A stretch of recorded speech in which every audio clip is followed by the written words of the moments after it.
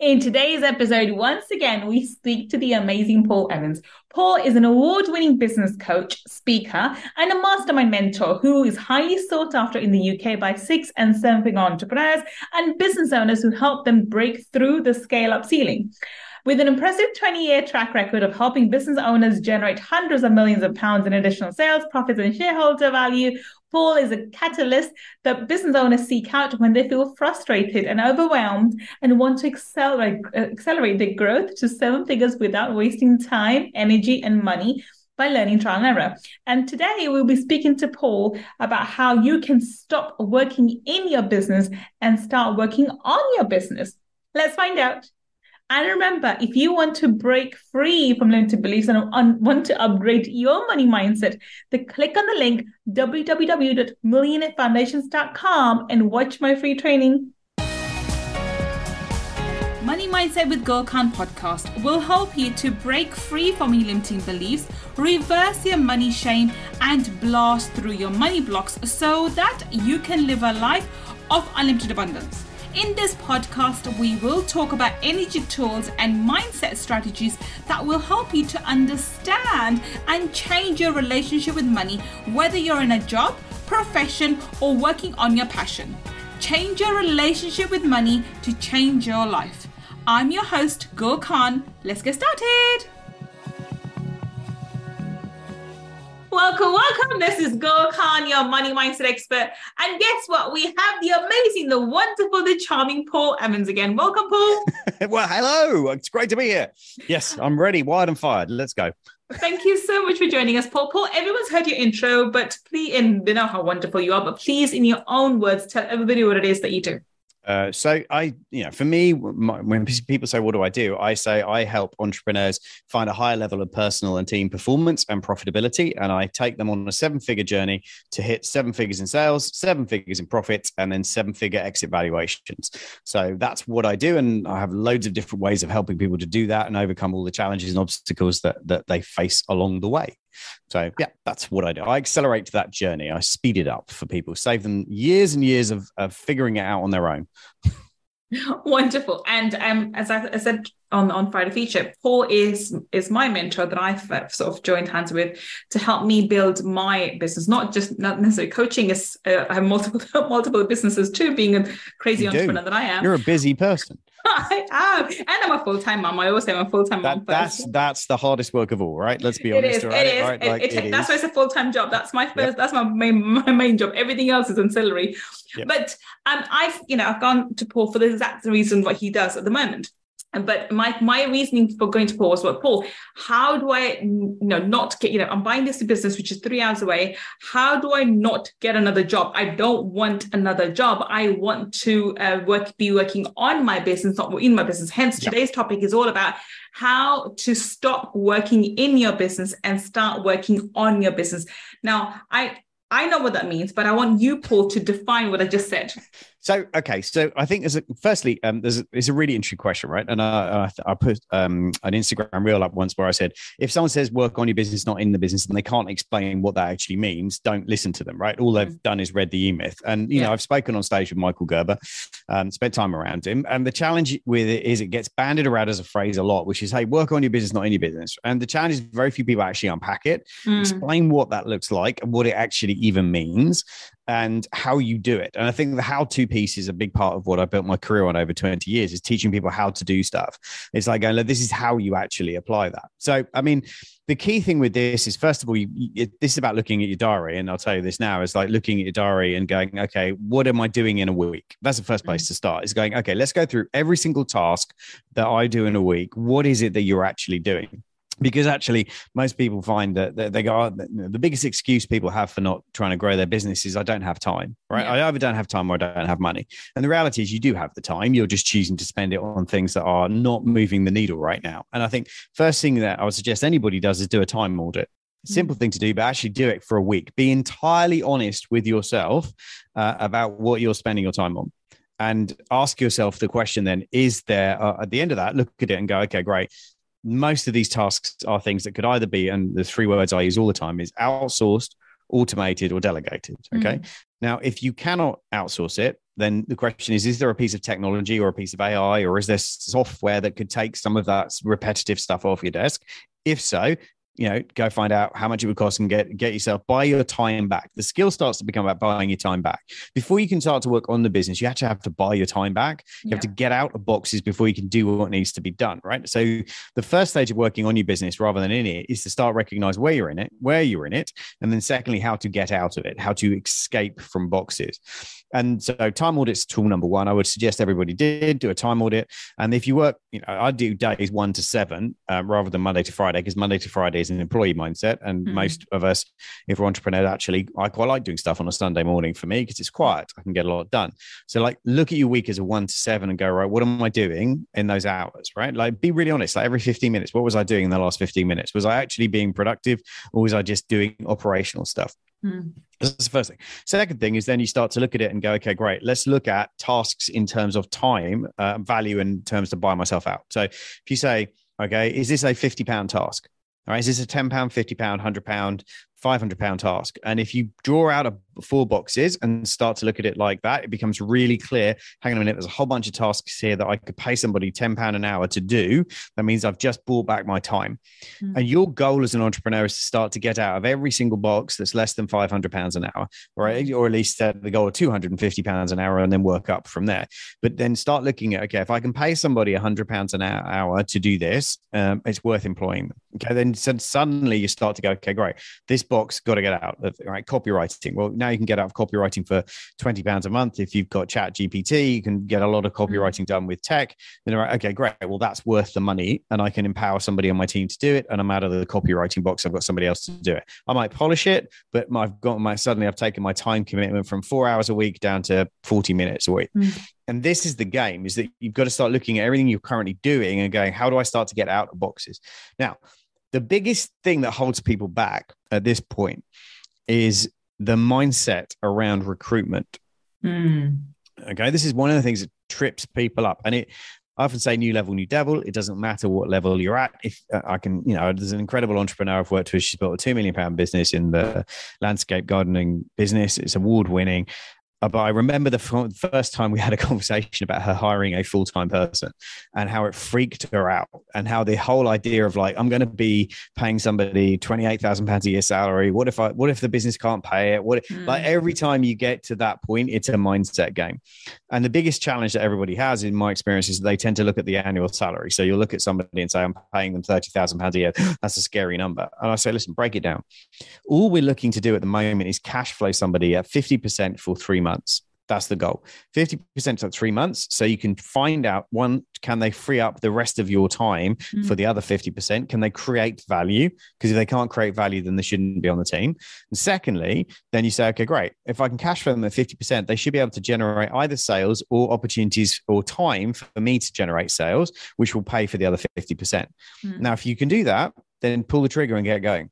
Because, and I've had clients of mine who've had the same conversation when they've hired somebody at £70,000 or a senior director at £130,000. In fact, there was a client of mine in my inner circle recently. We had this conversation. He said, I know you gave me a hard time about this, but I'd sat on the fence for 3 months about hiring an operations director at £120,000. And he said, I just prevaricated on it. And I said, yeah. And then he sat in a room at inner circle and I said, can you afford it for 3 months? Same thing. Yes. Okay, great. So what's the block? What's the fear? And 9 times out of 10, it's a fear, right? It's a fear about money. It's a fear about losing money. All of those fears come up internally. And he said, here's the thing. I hired this person and I told them they had to make me £60,000 in the first 3 months to pay for themselves. He said, I set it as a goal. He said, in the first 6 weeks, they've just stopped us making a really bad decision on investment in software that was going to cost us about £400,000. And they came up and said, there's a better solution that we already know that can reduce this down to about 100 grand. Rather than 400,000. So he said literally in the first 6 weeks, that person saved me £300,000 mistake that we were going to make. And he said, that's paid for them, hasn't it, for the next 2 years? And I've gone, exactly. And I said, when you realize you're buying experience, you're buying people who've been higher up the mountain than you, who know what the tools are you need to get there, who understand how to save you money because they've already done the journey you want to do. That becomes a critical way to work on the business. And your job is to look ahead 3 to 5 moves and start going, who are we going to need next? Who are we going to need when we get to that point in the journey? What resources are we going to need at that point in the journey? Your decision-making paradigm shifts from how do I just solve today's fires to other people are dealing with that. I'm looking ahead to see where are the risks and the opportunities 3, 6, 9, 12, 24, 36 months ahead. Your time frame shifts. And you can't do that if you're still dealing with massive amounts of operation. Now, the easiest way to do this is to start, and because some people might be listening to this going, well, that sounds great, Paul, but it's me and one part-timer at the moment. I can't suddenly stop doing all of that. Totally get that. So here's the thing. It's what I call 50 minutes of focus. So every day on your calendar, you have 50 minutes of focus. And this is where the brain research kicks in, right? My wife has a brain injury. So I've read lots and lots and lots about brains and how they work and how to optimize them for performance. And one of the best things you can do is 50 minutes and then a 10-minute break. And there's a similar method, I think, called Pomodoro method is similar to this, but I call it 50 minutes of focus, where you go, okay, great. I'm going to shut off all distractions, notifications, emails, inbounds, anything like that can get to me. And I'm going to spend 50 minutes on the most important task in my business right now. That's working on the business. Now, if you do 50 minutes of focus a day, you will be blown away by how far you move in a month. You'll be blown away by how much you do it. Now, if you're able to do 50 minutes of focus and then take a 10-minute break and then do another 50 minutes of focus, do it. If you can do 2 hours first thing in the morning, like first thing before you get into operational stuff, you will move so fast, it will stun people around you because you'll be ticking off and removing puzzles that other people are dealing with. Right? So suddenly this whole kind of working on the business, you go, oh, I've got a structure. Between 8 and 9 every morning is when I work on the business. I don't deal with inbound. I don't deal with anything from the team. I work on projects that only I can do that are going to move the business forward in a massive way. And if you do that, it moves the needle so quickly. So you might be working on recruitment, you might be working on processes, you might be working with somebody on the next tech stack you need to implement or the next element of that. But ultimately, you might be building dashboards, whatever it is, or working with people on your team to do those things. But if you do that every day, it becomes a muscle. It becomes a muscle. And you get to the end of the week and you go, well, no matter what else happened this week, I spent nearly 5 hours working on the business. But there's no way that compound effect doesn't just absolutely destroy your competition over a year. There is no 100%. Way that happens. 100%. I think the compounding factor has been so misunderstood and ignored by most people. When we think of compounding interest, we just think of it in terms of investments, but compounding comes in every aspect of your life, good and bad alike. People don't realize if you're eating the wrong food, it may not impact you today, but it will 10 years down the line and 10 years down the line.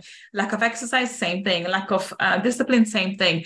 Compounding impacts all areas of our life. But if we can use it in our favor and start developing healthy habits and developing healthy ways of operating our business and our life and so forth, we may not see the direct impact within the next few weeks or months, but the compound impact of that over the next year to 5 years is going to be massive.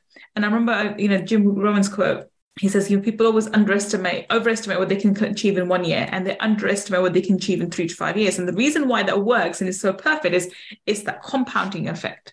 Because when you start building, it just all compounds. And it's not achieving something on day 499. It's the 499 days that you worked beforehand, which goes into whatever results you get on day 500. Yeah. So completely. And I think like that's one of the, I think most entrepreneurs in my experience are very highly driven people, right? They have a high level of what I call activating energy in our profiling tool that we use. And it's activating. They want to see results fast. They're very much right in the moment. How do I get things done? How do I tick it off? How do I move fast, right? That's their energy. It's like what we call founders energy. A lot of them have that kind of energy. The Achilles heel of that is that they can't necessarily do delayed gratification very well, and compounding becomes a challenge. So what I'll often do is teach them how to go, right, okay, great. We have to be able to achieve short-term goals to keep that part of your brain happy, whilst at the same time having the team build out long-term strategies and plans and processes and things that will ultimately get the business to the value you want it to be, or the sales number you want it to be, or the profit number you need to be. But we also have to build, there's a great book called The 12-Week Year. If you haven't read it, it's a brilliant book. And it basically talks about this principle of dividing your year down into 4 quarters of 12 weeks. if you start doing that, then you go, okay, it is a sprint, but it's a compound sprint. And that's just massive. And for us, it's like repetition builds results, true, but it also builds resilience. And it's like anything you can do over and over and over again. It's like posting on LinkedIn. It's like the number of people who I've coached over the years who want to post on LinkedIn, they can go 3 months and then they give up because they're not seeing results. Whereas actually, if you go and post on LinkedIn once a day for a year consistently, add value, serve, share great content, there's no way in the world you don't start winning at the end of a year, making money, getting customers, all those kind of things, right? The maths don't lie, but there's a time lag. It took me years to get this. So God, I made so many mistakes that cost me so much money without knowing this. There is a time lag between when you do something positive and the payoff, or when you do something negative and the payoff, right? And too often we're living with the consequences of that decision today without realizing that the cause of it happened years ago or months ago, right? And I've, same thing. I say that it's not the meal you ate yesterday that made you fat. It's the one you've been doing. You've been eating junk food for 5 years. That's the problem. 5 years ago was the issue when you started it. That was the issue. And the same thing with money, right? It's like, if you're not making profit in your business, it's not what you did last week. It's what you've been doing for the last 2 years that's causing the problem. But we have to go back and understand and then stop you doing that before we start fixing it. This is why so many turnarounds are so hard to do, because you don't have the benefit of lag time. You can't wait. If you've got to turn a business around in 90 days, the challenge is a lot of what works takes more than 90 days to fully kick in before you start to get the upturn. And if you haven't got enough cash in the bank to get you through that shift, you run out of money. And this is what happens to too many entrepreneurs when they make mistakes and they don't pivot fast enough. And therefore they get into trouble because they didn't understand where they were on things like the S-curve and stuff like that. And for me, this is all about the working on the business, right? If you're not looking at, there's two things I talk to people about. There's two indicators, lagging and leading indicators. Most people are only looking at lagging indicators. Getting on the scales and weighing yourself is a lagging indicator. It's not a leading indicator. How much water you drank today is a leading indicator. How did you go to the gym today is a leading indicator. Did you meditate today is a leading indicator. All those things are indicators of good health down the road. Same in the business. What are your leading indicators that you're tracking every day that tell you that the business is healthy? And most people are only doing lagging indicators, maybe monthly P&Ls, maybe quarterly numbers. They're not measuring enough leading indicators to know when it's off so they can act fast enough. So coming back to this question of, how do we stop working in our business? Well, if someone realizes that, their skills are non-transferable, or they can't, there's no way that they can, there's certain tasks they just absolutely cannot give to anybody else, or they feel that they can't give it to anybody else. And, there are, I know quite a few entrepreneurs who are, solopreneurs, I'll just call them, and they are reluctant to give any of their tasks to anybody else because they don't think anybody else can do it, or they're not capable of it. Yeah. If someone is, and let's talk about the coaching industry because we're both in coaching. I find that a lot. This is where it's a very common problem that, you end up building a coaching because there isn't much overheads. You can build a very successful business with very few staff members, and you can just have an admin person, a VA, and so forth. But when you want to scale up and go from multiple six figures up to 7 and then 8, that's when the problems occur, because that's when you need teams. So right. How do we change our mindset then? How do we go for, okay, I don't know how to, for example, sales calls. And I've got this question because in my coaching, and I am working on this obviously as well, that I need to get somebody else to do the sales calls. I don't know how somebody else can come in and convey what I teach and what I do to someone the way I do it. And therefore, so far up until now, when we've tried to have a sales rep, and every time we've had sales reps, their close rate has been 0, whereas I go in and my close rate's really high. And yes. I'm using the same exact script, but I know what I'm doing and I know how to connect with my audience. So what would you say someone like to me? So I know how I can do it in other businesses, but when it comes to coaching, Paul, I have no idea how I can take my time back. I don't know how somebody else can close the calls for me. But if I can't pass the skill on, then I can't scale up my coaching. So how do you answer that? I hope you are enjoying today's episode. If you want to learn more about my mindset strategies and energy tools to help you change your money mindset, then please register for my Abundance Mindset Makeover Workshop by visiting www.abundance.com. mindsetmakeover.com. See you inside the workshop. Great question, first of all. Let me just unpack it, a couple of things. So firstly, the last box I usually coach entrepreneurs to get out of is the sales box, because it's the hardest one to get out of, and it's the one that most of them think they should get out of earlier. So health warning right now, if you are less than £1 million in turnover, you shouldn't be having high ticket closers, people on your team, because frankly, you can do it with really good automations, tools like webinars, other things like that get people to the point of just wanting a conversion call.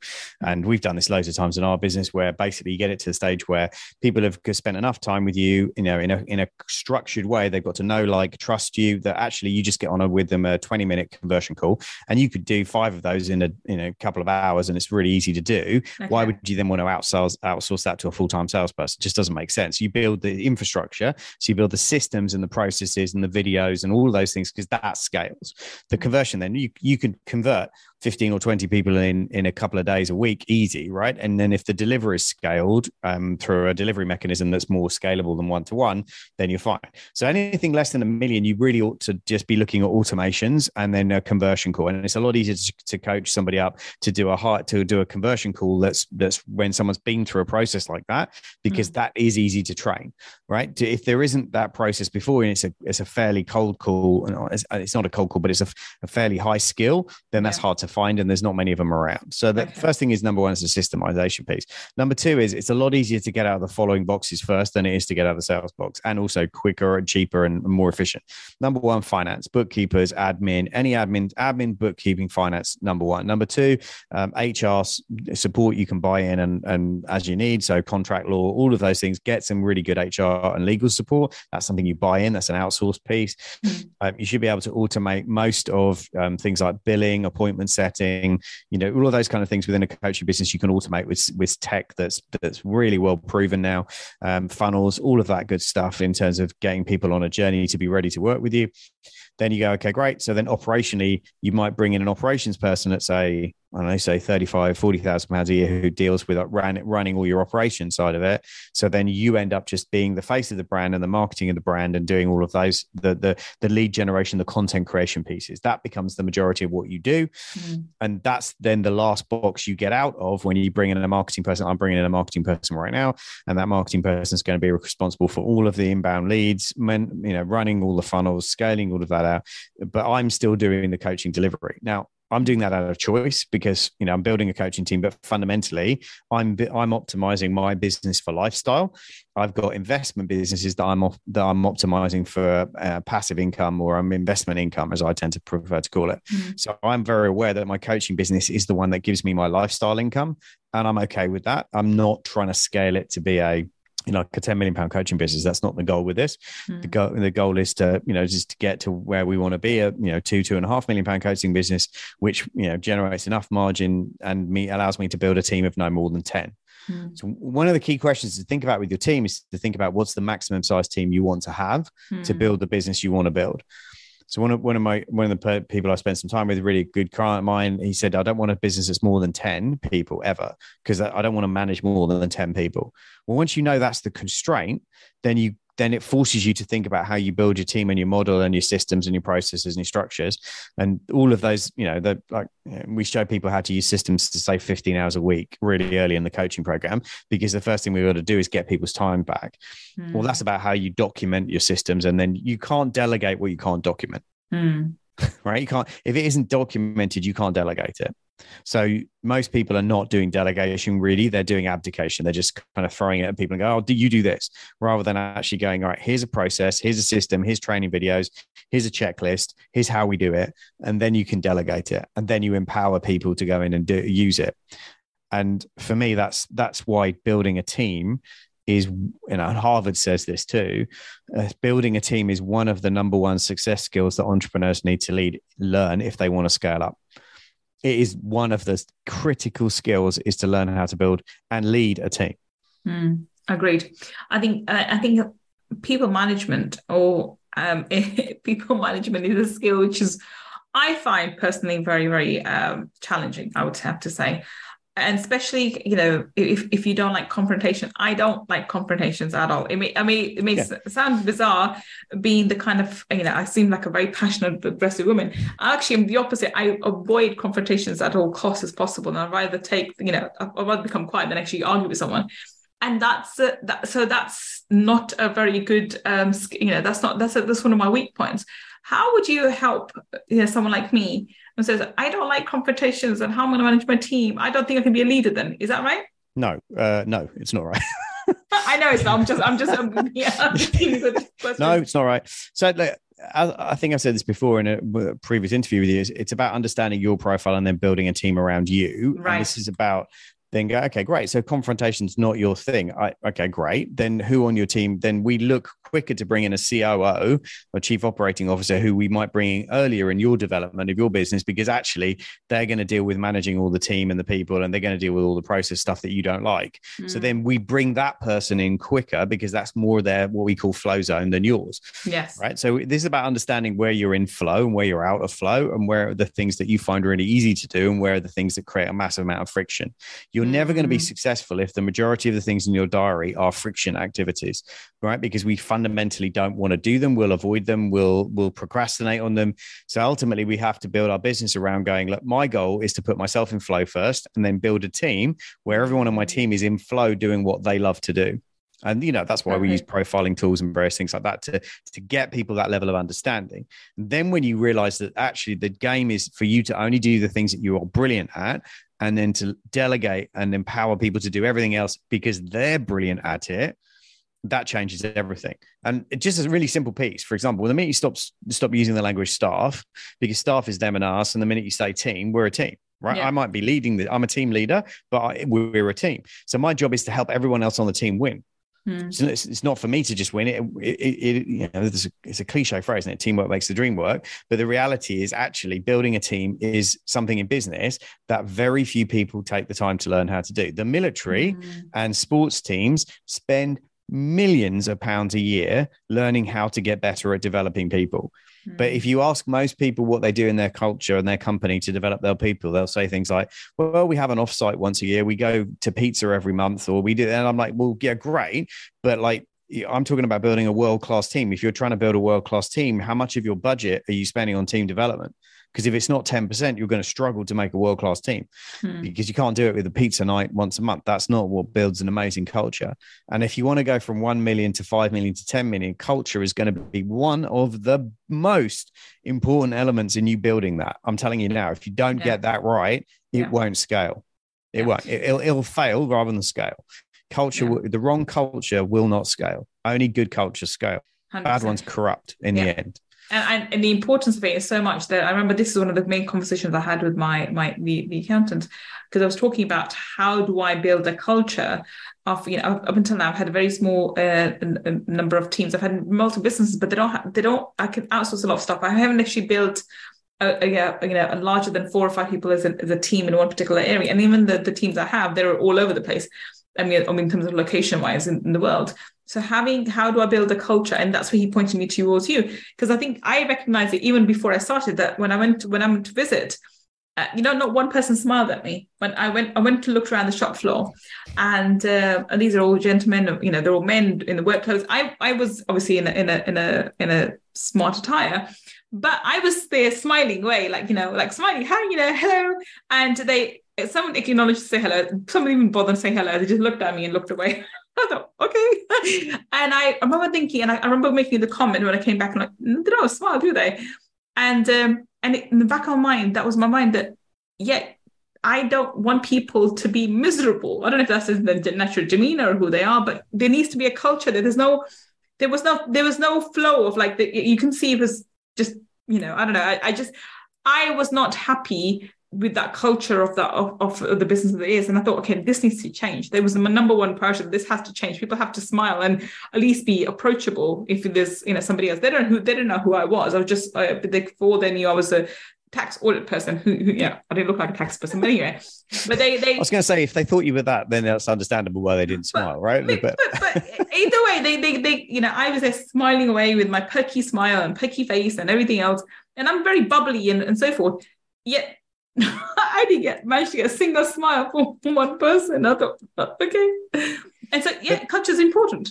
Well, it is. It's not only that, though. It's about also understanding that different profiles show enthusiasm differently, right? Yeah. So your profile might show enthusiasm being lots of chatty, bubbly, right? Whereas if you're in a manufacturing plant, for example, and there's lots of guys with the profile that particularly work on a manufacturing plant where they like to be left alone and they like to work on there, and then that's not going to work for them. And the key thing is, the risk is you try and force the way that, and then I've seen this too many times, is where the entrepreneur tries to get everybody to behave the way they behave because that's what makes them happy. And I'm like, but if that ultimately upsets people, then what happens is they leave, right? Because they're not going to stay somewhere where they're not happy. Now, you want a culture where it's healthy communication. You want a culture where people are celebrated for their own unique value and perspective. That's critical. But that also is a culture of understanding and tolerance. The T in team stands for trust. And trust comes because there's a level of transparency and that you're able to understand each other. And like, Johnny's not being difficult. Johnny just is a person that likes to ask lots of questions because his profile needs lots of detail. He's not a difficult person. That's just how he thinks. And the minute you're able to break it down and make it about people and make it about the person and their profile and not about their behavior. One of my favorite things to say to clients all the time is people hire for skills, right? We'll look at a CV and we'll hire for skill. And then we fire on behavior. We fire on people's behavior. And 9 times out of 10, people get fired because they don't culturally align with the organization. That's why they get fired. Or they get released, or it doesn't work out. And actually, how many people test for cultural fit at this interviewing stage? Very few. And actually, if you just start, I have all clients do this. It's like, number one, most people haven't written down their values anyway. But if you go through a process of really properly writing your values down, you share them during an interview process with people and say, listen, this is what we believe in this organization. This is how we live. This is the standards you're signing up to, right? If friendliness is one of our standards, then, greeting people with a smile is how that behavior shows up. And you say to somebody in an interview, listen, if this isn't for you, we're not trying to force you to change. We're trying to find people who believe what we believe. Yeah. Simon Sinek says. And it's like, the reality is like, if you don't document any of that, how are you ever going to hold people to account to the standard? But that's the hard bit, right? 9 times out of 10, when clients of mine start changing the culture or putting cultural pieces in place, 2 things happen. Number one, people who realize they're about to get called out on bad behavior quit almost inevitably, right? They go, I'm about to get found out that I'm not a good fit. So people leave. And number 2, you'll usually find one senior person who tries to derail the process because they don't like the culture change. They like it as it is. And that normally happens 9 times out of 10 in most companies. So then you got to know how to navigate that. But you've 9 times out, every time somebody leaves an organization, they never, ever, ever recruit somebody worse than the person that left, ever. Right? Sure. Because you vibrationally, once you move the culture up and you change the culture, you attract people who are on that level of frequency. So the person who left because they weren't a frequency match. Yeah, as Bob Proctor would say, right? They're not a frequency match. They left because they didn't feel they fitted in. And what they meant was they weren't a frequency match, which means if you're higher up as an organization, because you're now living on purpose and you've got really clear values, you attract better talent. And the better you're clear of the vision and the values, the better the talent you attract. Yeah, 100%. 100%. So on that note, we're going to wrap this up. Do any parting comments about this statement or this question, how to stop working in your business and start working on your business? Okay. So I would say, first of all, be kind to yourself. It's a process. Okay. It's a process, right? And different stages of your business, working on your business might be a couple of hours a week working on it. And then as your business grows and you're able to get out of more boxes, then it might move to being, a couple of hours a day. And then eventually you might move to the point where actually, do you know what? 3 days of the week you're working on the business. It's a process. It's a process. It's a process. Be kind to yourself on that process. Nobody starts out straight away working on the business all the time. And actually that's dangerous. 9 times out of 10, if you get it wrong and you go too far the other way, you can actually mess the business up because you're still needed on some level of operation to be there. But just have it as intention and have yourself and your team do the time audit on at least a quarterly basis and look at, right, where am I spending my time? Who could help me solve that? Who's got the skills to do it in the team that actually do it better than I could do it? And if you start asking your team the same question, you're going to find massive opportunities to share tasks internally in the team and free up loads of time. Just do that on a consistent basis of realizing that actually your job is to get to the stage where you're doing high value tasks that only you can do. And when you get to that stage, you're going to realize that, okay, now I'm in a space where I'm spending my time, really working on the development of the business and the strategy of the business and the people piece of the business. That's what I'm going to spend my time working on, is those elements. And then, okay, great. You're still going to need to work, but you're just going to work differently. Perfect. So tell us, Paul, where can we find you? How can we connect with you on the internet? So go to paulavins.com. It's probably the easiest way. You'll find links to resources there. You can get free copies of my books and trainings. I think we're going to link below to the YouTube channel that I have, and then my LinkedIn profile as well. I'm pretty active on LinkedIn every day, so regularly answering questions and posting content on there all about this scale up journey and how to do it. And if you're really interested in finding out about the team tools that we use, just go to contributioncompass.co.uk and that'll check it all out. And you can find out about the profiling tool and get free ebook or all around that kind of how to lead people differently based on their profiles rather than what you think. Fantastic. So if you are listening to us on the podcast, then the links that Paul has just mentioned, or all his links, will be in the show notes. And if you're watching us on YouTube, then down below in the description section, we'll have all the links that Paul just mentioned too. Do check him out. I think he's a fabulous person. And if you are looking to build and scale your business, then he's definitely a person to contact. Like I said, he's my mentor. Thank you so much for joining us today, Paul. It's been so informative and I've taken tons of value from you. Thank you so much. It's been a real privilege to be here. And I wish everybody all the success they're prepared to work for, right?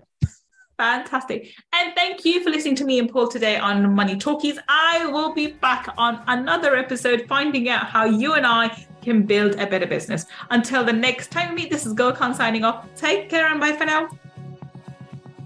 If you want to learn more about my energy tools and mindset strategies, then please visit my website www.gullkhan.com. And if you want to take part in our 5-day abundance mindset makeover workshop, where I deep dive into energy tools for abundance, then please go to www.abundancemindsetmakeover.com and register.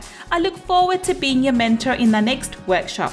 And if you want to learn about the spiritual laws of money, then go and get my book, Laws of Money, from www.lawsofmoney.com. Until the next time we meet, this is Gull Khan signing off. Take care and bye for now.